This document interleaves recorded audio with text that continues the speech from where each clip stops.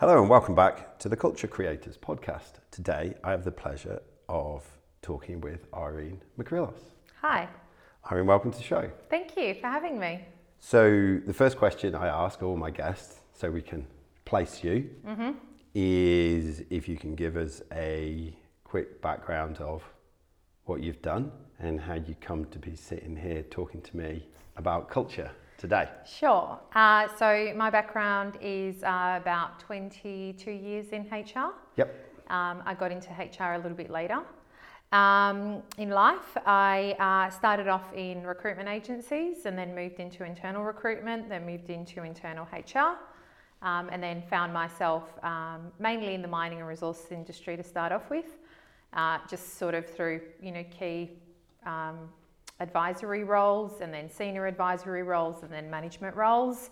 Eventually moved to a couple of organisations more in that technology space and headed up HR operations, and then finally worked for another miner recently, just looking after some back sort of house HR processes and some systems implementations for a while as well. And now I've just started my own business, 12IC. Superb. Which is a HR consultancy specifically specialising in, people solutions and integrations, transformations and systems implementations. Superb. So I wanted to talk to you today about a particular part of your experience and background of when you brought, was it 3 companies together? A few of them, yeah. Yeah, a few of them together. And what I'm particularly interested in is how you brought the differing cultures together. Sure.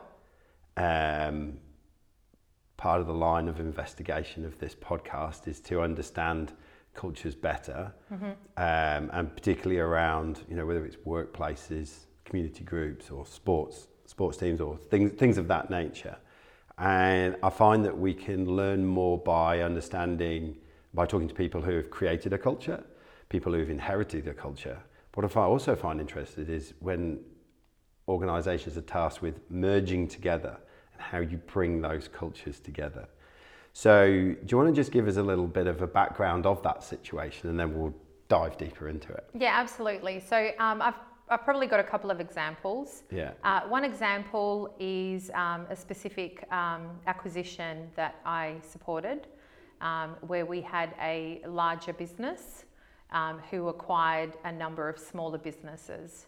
Those smaller businesses sat under one umbrella, and each of those smaller businesses ran as their own individual units, if you will, Yes. who had their own individual type cultures. Right.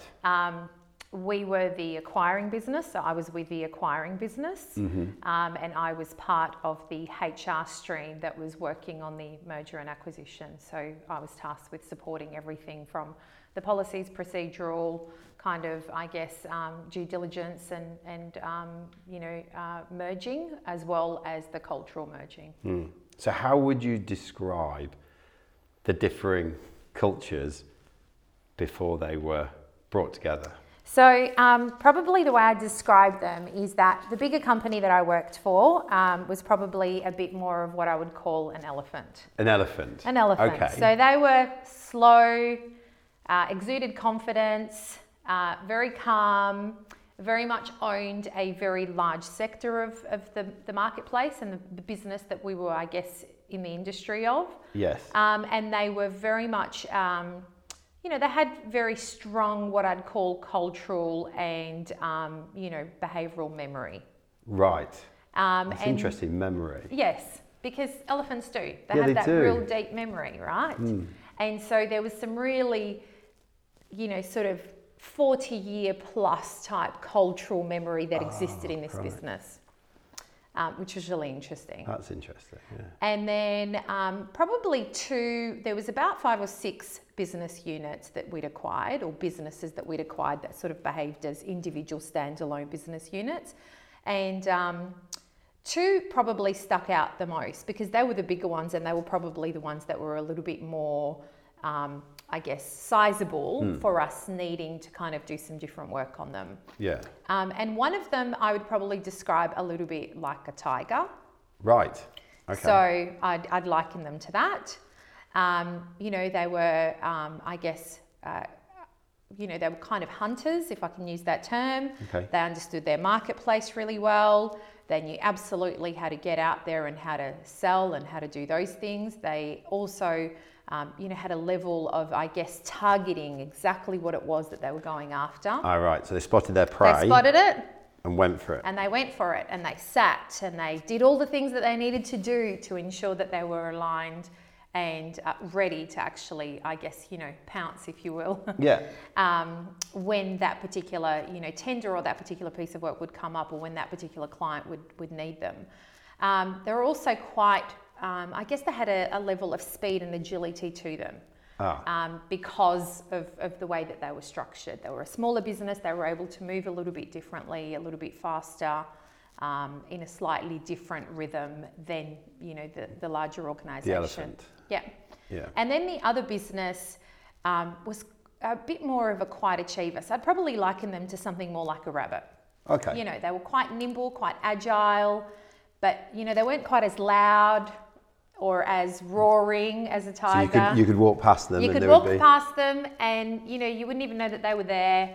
But, they were in the business of making good money. They just did it really quietly. They were very nimble. They had the ability to kind of almost, move about and kind of go off on their own and do their own thing without a great deal of support from the wider organisation. And they were probably the three main cultures that we had to bring in together. Right. So,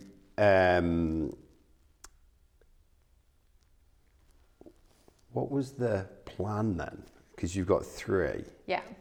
Is it, because with an acquiring company, you have a greater sense of power, influence, absolutely. Authority. So it could be easy to just go, right, you're all elephants now. You're all part of the herd, right? Or is it between the three create a fourth? So the initial sense was they all need to become elephants, which was really interesting because the whole reason why they were attractive to us to acquire were all the things that I just talked about, right? So their speed, their agility, their ability to, I guess, move about in a marketplace in a certain way, etc. And yet the Both sentiment... of those examples had that. Absolutely. And yet the sentiment, the initial underlying sentiment that existed in the business was very much, how do we turn them into the elephant? Right. How do we incorporate them so that they can become elephants? So what became apparent as we started to go through the due diligence and as we started to sort of look at not just the policies, the procedures, the processes and all of those, I guess, components. And what I do tend to find with mergers and acquisitions is that typically there's so much focus on the financial and the operational components that culture sometimes sort of tends to sit, not just to the side, but it's a footnote, right? It's a footnote afterthought. But what was interesting as we started to go through this journey is we actually realised that we would absolutely be hamstringing these businesses if we actually tried to morph them into elephants. Right. And so what we attempted to do was to allow them to continue to be these animals, right? These different behavioural beings, right? And allow their culture to be, the dynamic culture that it was, but by providing them the operational safety and support of, a confident organisation that had the calmness. Correct, absolutely. Who could come out and protect them and assist them and give them some of that underlying, I guess, framework to be able to work with, but without having to actually transform them into absolute, I guess the background of the business that we were. So in that due diligence process and in able to come to those analogies of the tiger and the rabbit, did you actually go and spend time with their people? Absolutely. Right. And what sort of things were you doing and picking up there? So I guess the first thing that we did is we planned what it would look like. What was it that we initially thought we wanted it to look like? And what we initially thought we wanted it to look like was we were going to transform them all into elephants. So when we went in initially to talk to them, it was very much about help us understand where you're at so we can understand what the gap is so that we can then transform you into elephants, right? Yeah. But a lot of the conversation that we were hearing back was, I'm able to do this because I don't have these 25, red tape, procedural things that I have to go through, right? To be able to then go to the marketplace. And so there was some of that. There was some procedural stuff that we heard didn't exist in the same way that it existed with our larger organisation. That meant that if we were to bring them into that wider sort of framework, it was actually going to hamstring them. We also heard conversations around, some of the unheard, untold things. So, they were able to, even though there was a potential, in some cases, there was a designated, authority for how much they were able to sign off. They knew that in principle, they had that sign off and they could just go out and actually do this piece of work, and they just needed the rubber stamp at the end. Yes. And so there were some behavioural things in how they followed business transactions that were different to the way that we did things, that we realised that if we started to change was going to actually make them less effective. Yeah. Other things that we heard was that there was a close-knit, almost, we're kind of family and we look after each other. Right. Where the organisation that, that we were, who was acquiring them, we had something like 10,000 employees, right? Right, yeah. So not everybody knew everybody, and it was very, very corporate minded, and very much it was all structure and hierarchy, etc. And so we listened to all of that information and then took it back to the relevant stakeholders. And we actually had to create a bit of a business case to say that the best outcome here isn't to follow this sort of binary roadmap that we've put in place to say you will all become this, but actually to consider some different ways of I guess creating an outcome that maybe actually was a bit more blended and less binary. You will become this. How did those conversations go? Because they were interesting. Yeah, because one of the things as I consider culture more and more deeply is that culture shapes our frames of reference, and we'll have typically our well-defined frame of reference, and so that's how it needs to be in the world, because and we're not usually aware that it's at play.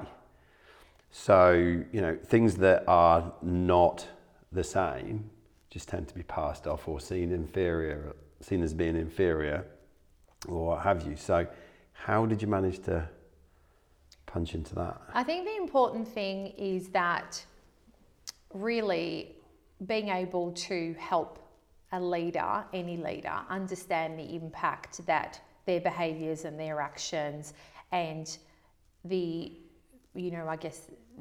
underlying organisational culture has on the morale and on the engagement of employees is probably one of the biggest levers that you can use to then start that conversation. Yes. And a lot of it is about how do you help them see into the future. So talking them through specific examples of, if we were to take, this group who are the rabbits, let's say, and we were to actually place them into this environment, what would that mean from a market perspective? What would that actually mean from their ability not to just to go out to market, but what would it mean with respect to how engaged they were as employees? What would it mean with respect to how supported they felt to actually be able to get this piece of work through if it now currently takes them 2 days to go out and put a tender in, and you're now asking them to go through this massive process of 35 weeks, how are they actually going to be successful? And not just talking about it, and I find that sometimes,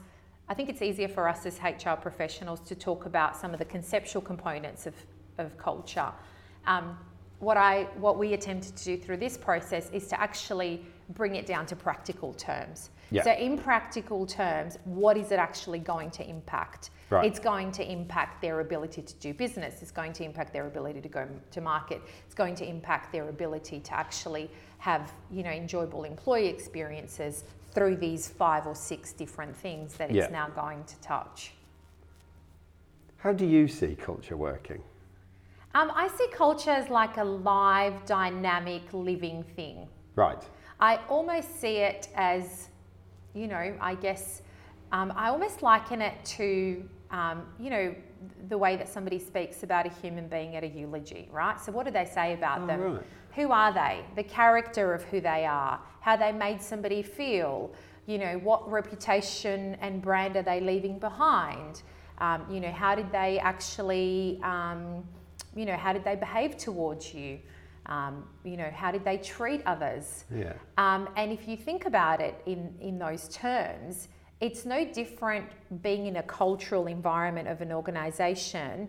You experience similar things to what you experience when you interact with another human being. Yes. And so the example that I would use in some cases to support leaders through some of those cultural conversations was to say, talk to me about a really positive interaction that you had with a human being. Forget about an organisation that you worked with. Talk to me about an interaction that you had with a human being. Yeah. A positive interaction. And they were like, it was this and it was that, and you'd see their eyes light up. Yeah, very life-affirming. Correct, life-affirming and very growth mindset.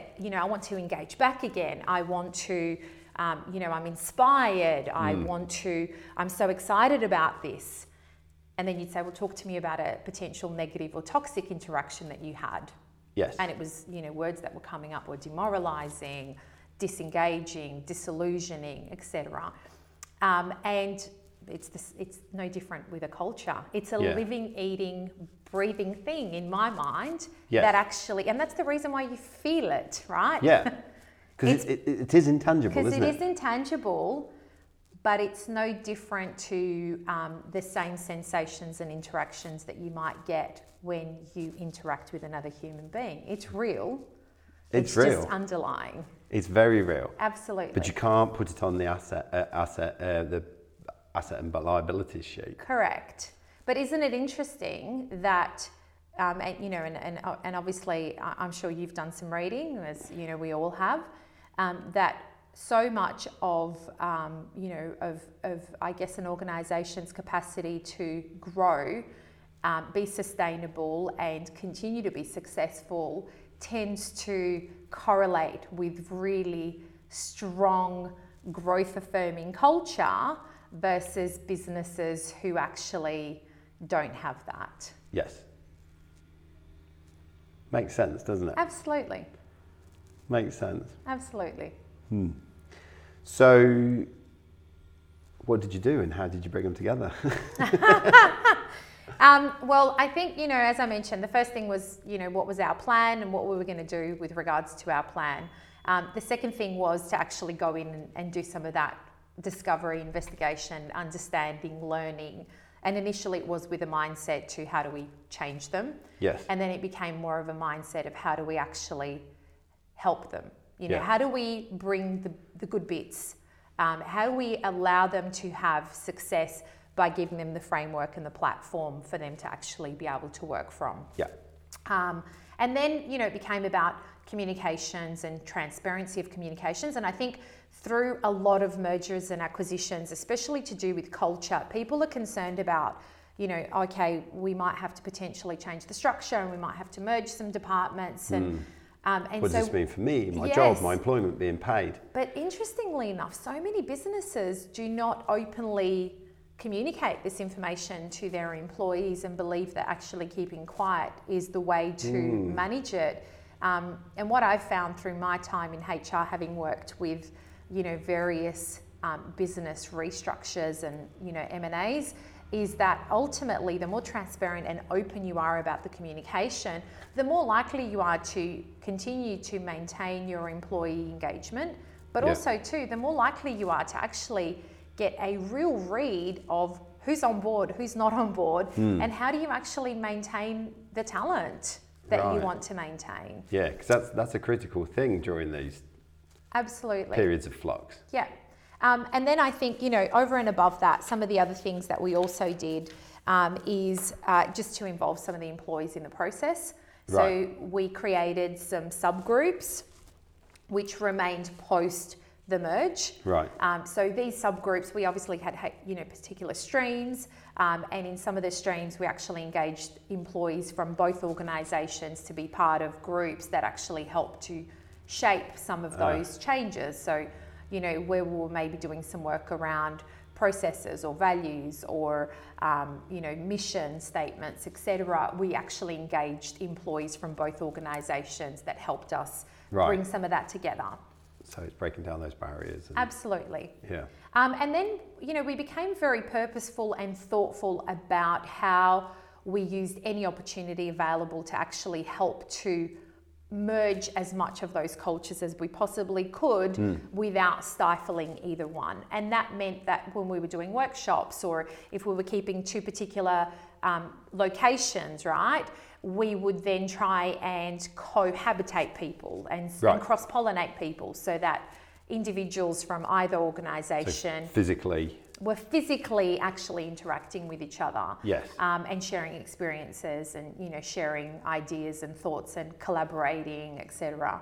And it allowed for, I guess, a more meaningful way of ensuring that the employees were engaged, but also too that, we were purposeful about how we use those moments. Yeah. And then it's time. A lot of cultural change is time. And I think what sometimes gets lost in translation is, people sometimes can be misled into thinking that cultural change is about we've reached the point and we're done. We've ticked the box. And it's not. If you think about culture as being this live, living thing, it's continuing to change and grow and whatever. So it is.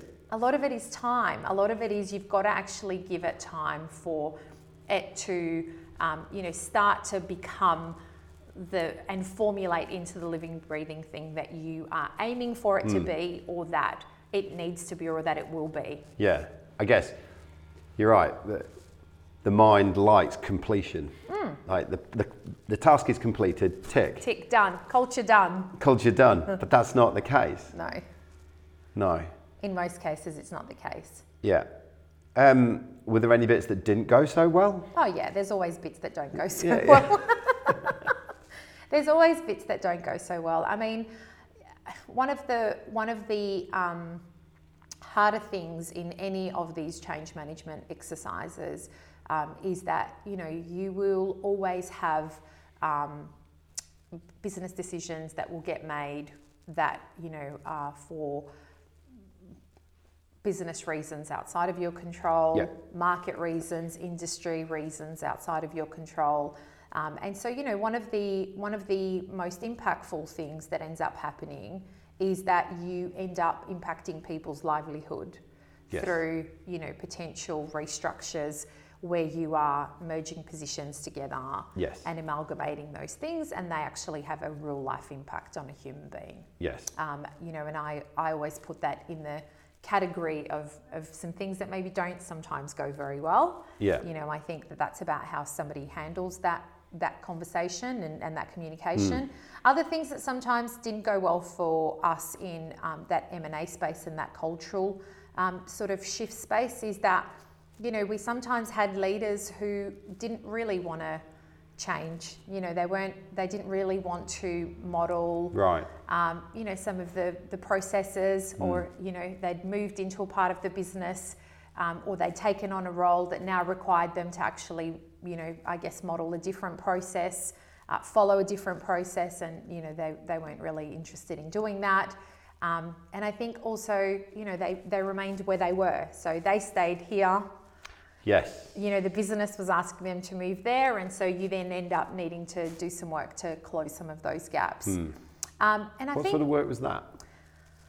That ends up being all sorts of things. That ends up being potentially same as the previous example that I used about what levers do you pull. You future converse about what's the cause and effect of this particular scenario versus this other scenario, and where do we actually want to be? What impact is it going to have on the business, on the employees, on the engagement, on those individuals that you're now looking after, and trying, I guess, to onboard those people and bring them along for the journey. The other thing that we discovered through some of the cultural change is that it's really easy for me, who's not going through the change.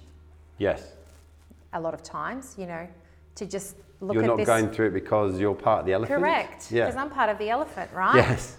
So it's really easy for me and whoever is working on some of these pieces of work to just look at it, a bit systematically and theoretically, and say, well, there's these 25 boxes and, these processes we've got to go through, and actually not sometimes sit in the space of where the people that you're directly impacting are in. And so, sometimes we failed some of that. Right. We probably weren't as good at understanding where some of the individuals were at, and so we maybe didn't communicate as much within themselves or as a group, because culture isn't just here's the organisational culture. Culture is also here's my department's culture, and here's my little team's culture, and here's my little team's culture, and here's my informal team's culture, which is me and someone from there and there and there. Yeah, and we have this understanding. And I bring my culture from my family and what went on today before I got to and it. all the other stuff. And so, you were finding that you were, sometimes you didn't actually explore some of that as much, and you hadn't spent as much time understanding some of that, understanding where some of those teams were at and actually bringing them along, helping them to engage in a different way or engaging them in a different way, because you were so caught up in running this process. Yes. And I suppose on one level, I suppose the pragmatics from your point of view is you have to have almost one unified, homogenous way of moving forwards, but we're not homogenous individuals. So everybody's going to be different. Everybody has different requirements. So your approach is going to work for some and not for others. So in some cases we missed some elements of the change management model, specifically for the human factor. Yes. I think that became a good learning when we went through yet another acquisition, or it was actually a merger, where we realised that it would be better for us to cherry pick the really good things rather than trying to smash these other two companies together again. And we probably became a lot better or more well-versed, if I can use that term, in the human factor change management piece. Right. How do you actually, the people component, how do you bring them on the journey rather than just, create a bunch of policies and tick a bunch of boxes, etc. What did you learn about that, the human factor, human journey? It's unpredictable. Unpredictable. Okay. That's the first thing I learned. It's unpredictable. I think sometimes people can tell you where they are on the journey, but a lot of people don't even know themselves where they are, and so they're telling you what they think they're feeling in that moment, or what you want to hear, or what they're expected to say, or right, so that performative element. Yeah, and what's actually driving them? Is it a fear piece? What I did learn is that so many human behaviours are actually driven by fear. Fear of losing my job, fear of failure, fear of losing my authority, fear of losing my relativeness, fear of, the scarf response, if you will. And what was interesting was that, you could spend time with focus groups or groups of people, and you'd walk away and think, yep, okay, we understand where it's at. I've got a handle on this. And then you'd come back and you'd find out there's 10 more things you didn't find out the first conversation, because nobody understood that it was something that they wanted to talk about. They didn't feel like it was something that They felt comfortable to raise. They weren't sure what the intentions were. And so you were a lot of times going back for third and fourth rounds. Yes. I think also too, individuals move through the journey very differently and at different paces. And some people just don't move through. They're not interested in engaging. And actually they became sometimes some of the most valuable people to work with, because they told you outright, I'm not interested in this. Yes. I don't want to be part of this. Yeah. And here to do my job. I'm here to do my job. And, they weren't interested in what was changing, what wasn't changing. They just wanted to remain where they were. And, I think that, free choice, if that's where you want to be, then that's great. That's where you want to be. But it was great because you knew where they were. Yes. You weren't having to second guess where everybody was going. And, where with some of the people, they were here and then 2 minutes later they were moving forward, but then you'd find out, 2 weeks later they were now back here again. Yes. And so, it's not a linear journey. Correct. It's not a linear journey. It never is, which is why I say, people are unpredictable. Yes. Humans are unpredictable. Very. Yes. Yeah. Although you've managed to place most of them. You do. I think the unpredictability comes in what's going to happen tomorrow. Yes.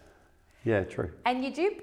And I think the most important thing I also learned is that the biggest impact I had on culture was actually not the work that I was doing as a HR professional.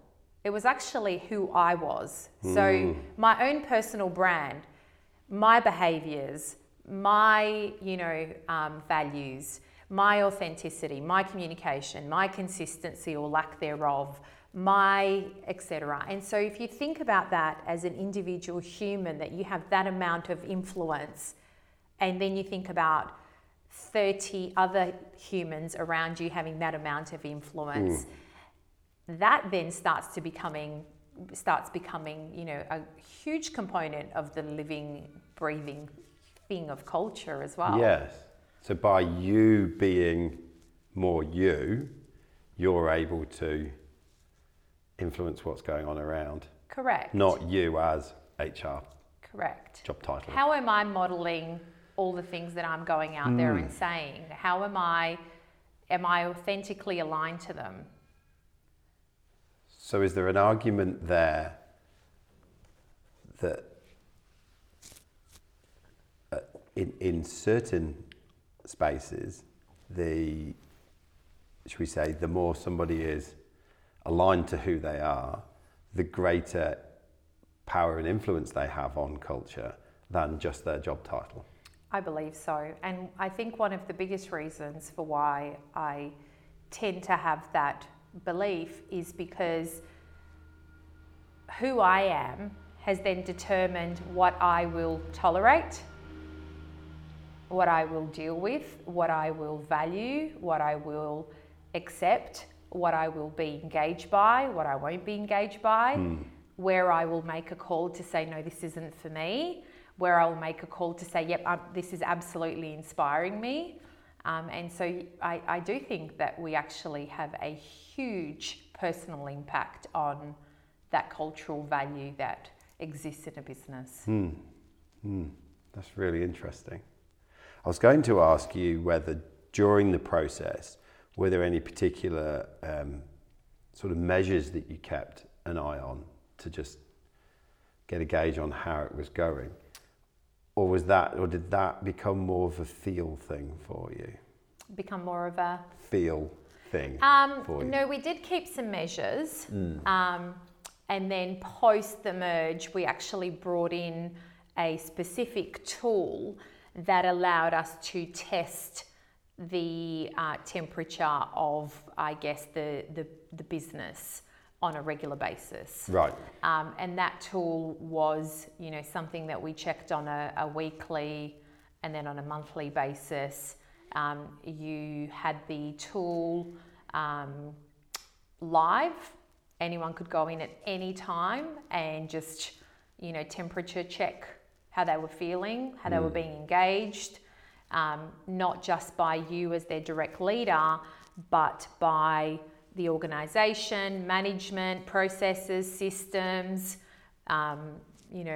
impacts of doing business, doing their job, did they have the right equipment, etc. Right. And they could go in and temperature check this every day if they wanted to. They could go in 3 times a day. Right, so it's continual real-time feedback. So it was real time, it was live. As a manager, you could go in live any point in time and get feedback on, what was and wasn't potentially working or not working within your own direct team, that then rolled up to a company-wide view. Mm-hmm. So we had some real-time data that we were able to use. To start off with, through the original, merge, or the acquisition, we were using, some slightly different tools. So, some surveys and some other measures that we'd put in place. I found the real temperature checking post was probably something that was a little bit better. But it did mean that, if somebody was having a bad day, they were noting that they were having a bad day, and it might have just been a momentarily, a moment scenario. But they had the option to do that.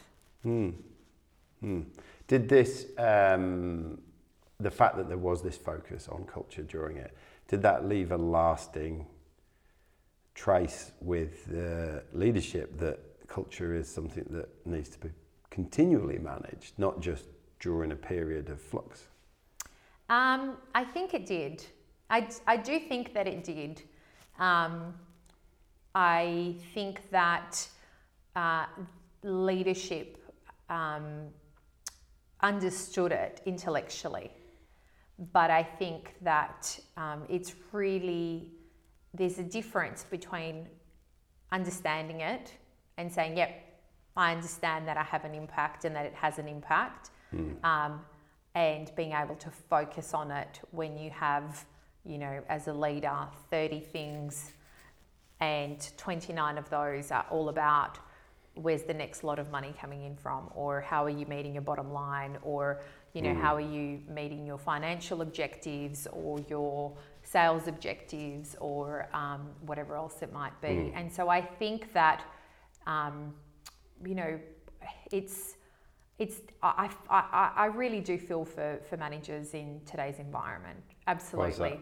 Because I think there is significant focus on the financial output of a business, significant focus on, the shareholder return. And, I think that it takes a lot of effort to continually ensure that you keep the cultural and the human factor, front of mind. And the systems are great; they're there, they're available. But I think in moments of real busyness or real pressure, most people revert to type.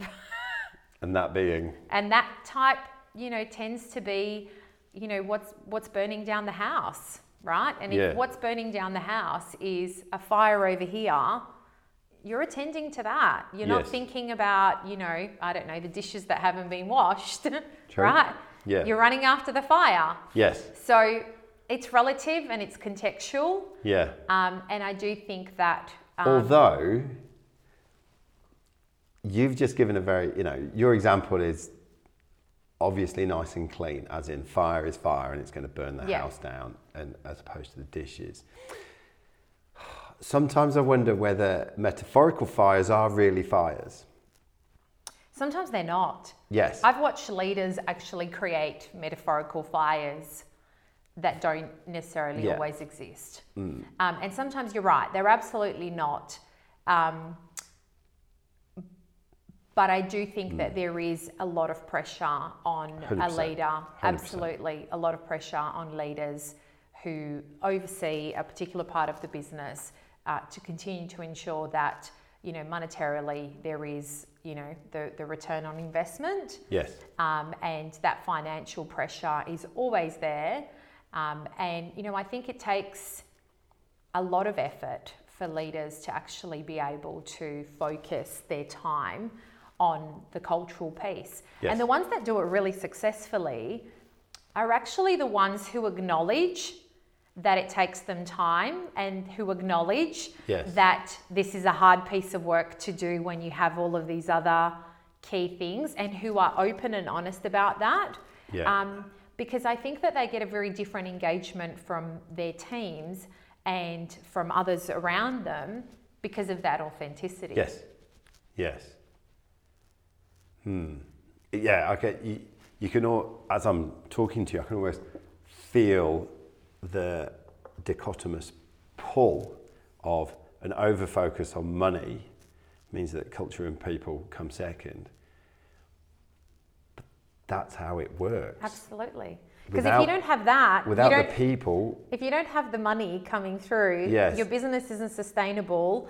If your business isn't sustainable, you have no people to actually manage culture. So it's actually, it's absolutely yes. that. Yeah. It's like that. It's that. Yeah. It's that. You have to manage both. Yes. Both are just as important. This impacts the money. And yes. ultimately, I do truly believe, as I mentioned earlier, that a strong growth-focused culture tends to be aligned with more sustainable, well-performing companies. There's lots of research around that. But you have to be taking care of the baseline business, because if you're not, then you have no people to be managing and no real business to be managing culture with. And nothing to execute, which will win your business or bring money in. Absolutely. To a related on that. Absolutely. Superb. I think we've learnt a lot from this conversation. One of the last questions I like to ask my guests is, what's the one thing about culture that we're not talking about that we should be talking about? I think the one thing about culture that we're not openly, I've not heard it openly in conversation, is that each individual actually impacts culture. Yep. We talk about culture as this sort of thing over here, this conceptual thing over here, right? And, we talk about it. And like, if you go and, I don't know, you Google culture, it'll tell you it's policies and procedures and values and, behaviours, blah, blah, blah. But that's organising principles. Correct. That's just the framework. Yeah. Culture is actually, the piece I think about culture that we're not talking about is the individual factor. Yes. I, as an individual, come into a space with my own values, with my own beliefs, with my own behaviours, with my own thoughts, with my own, guiding principles and my own brand. And I have 30 other people around me who also come with the same things, and then 100 other people around us who come with the same things. And I think we're not yet openly and very purposefully touching on that. Yes. Enough. Yes. And I guess earlier on we drew a link between the more centered and the more I'm aware of who I am, the more I can impact positively the culture around me. I would put forward that the opposite is true as well, in that the less I know about myself, the more that I'm in a state of turmoil within, the more I'm going to be putting that into the culture too. Yeah, I mean, more than likely, absolutely. Because who you are as, as a human, or how you are feeling or thinking in a particular moment is, the perspective that you're bringing to that particular interaction, situation, conversation at that moment in time. And it's what you're transmitting, isn't it? Absolutely. Yep. And all of those things are impacting the things around you, and you're being impacted by the things around you as well. Yes. And so whether you think you are yeah, or not. absolutely. But so it is. There is massive relativity there. I believe. I think it's a really interesting space, and I think even if you look at, you and I were having a conversation a few days ago or a while ago about, some of the employee engagement surveys, right? Yes. None of them delve into what you're bringing as a human, right? Yeah. They're all just talking about, again, this conceptual thing. But we're all individuals. And, I think that how we present ourselves in, on a day-to-day basis is impacting that cultural piece. 100%. 100%. This has been a great conversation. Cool. Thank you for having me. If people want to reach out and find you, where can they find you? So they can find me at 12ic.com.au and LinkedIn. There we go. Thank you very much for your time. Thank you for having me.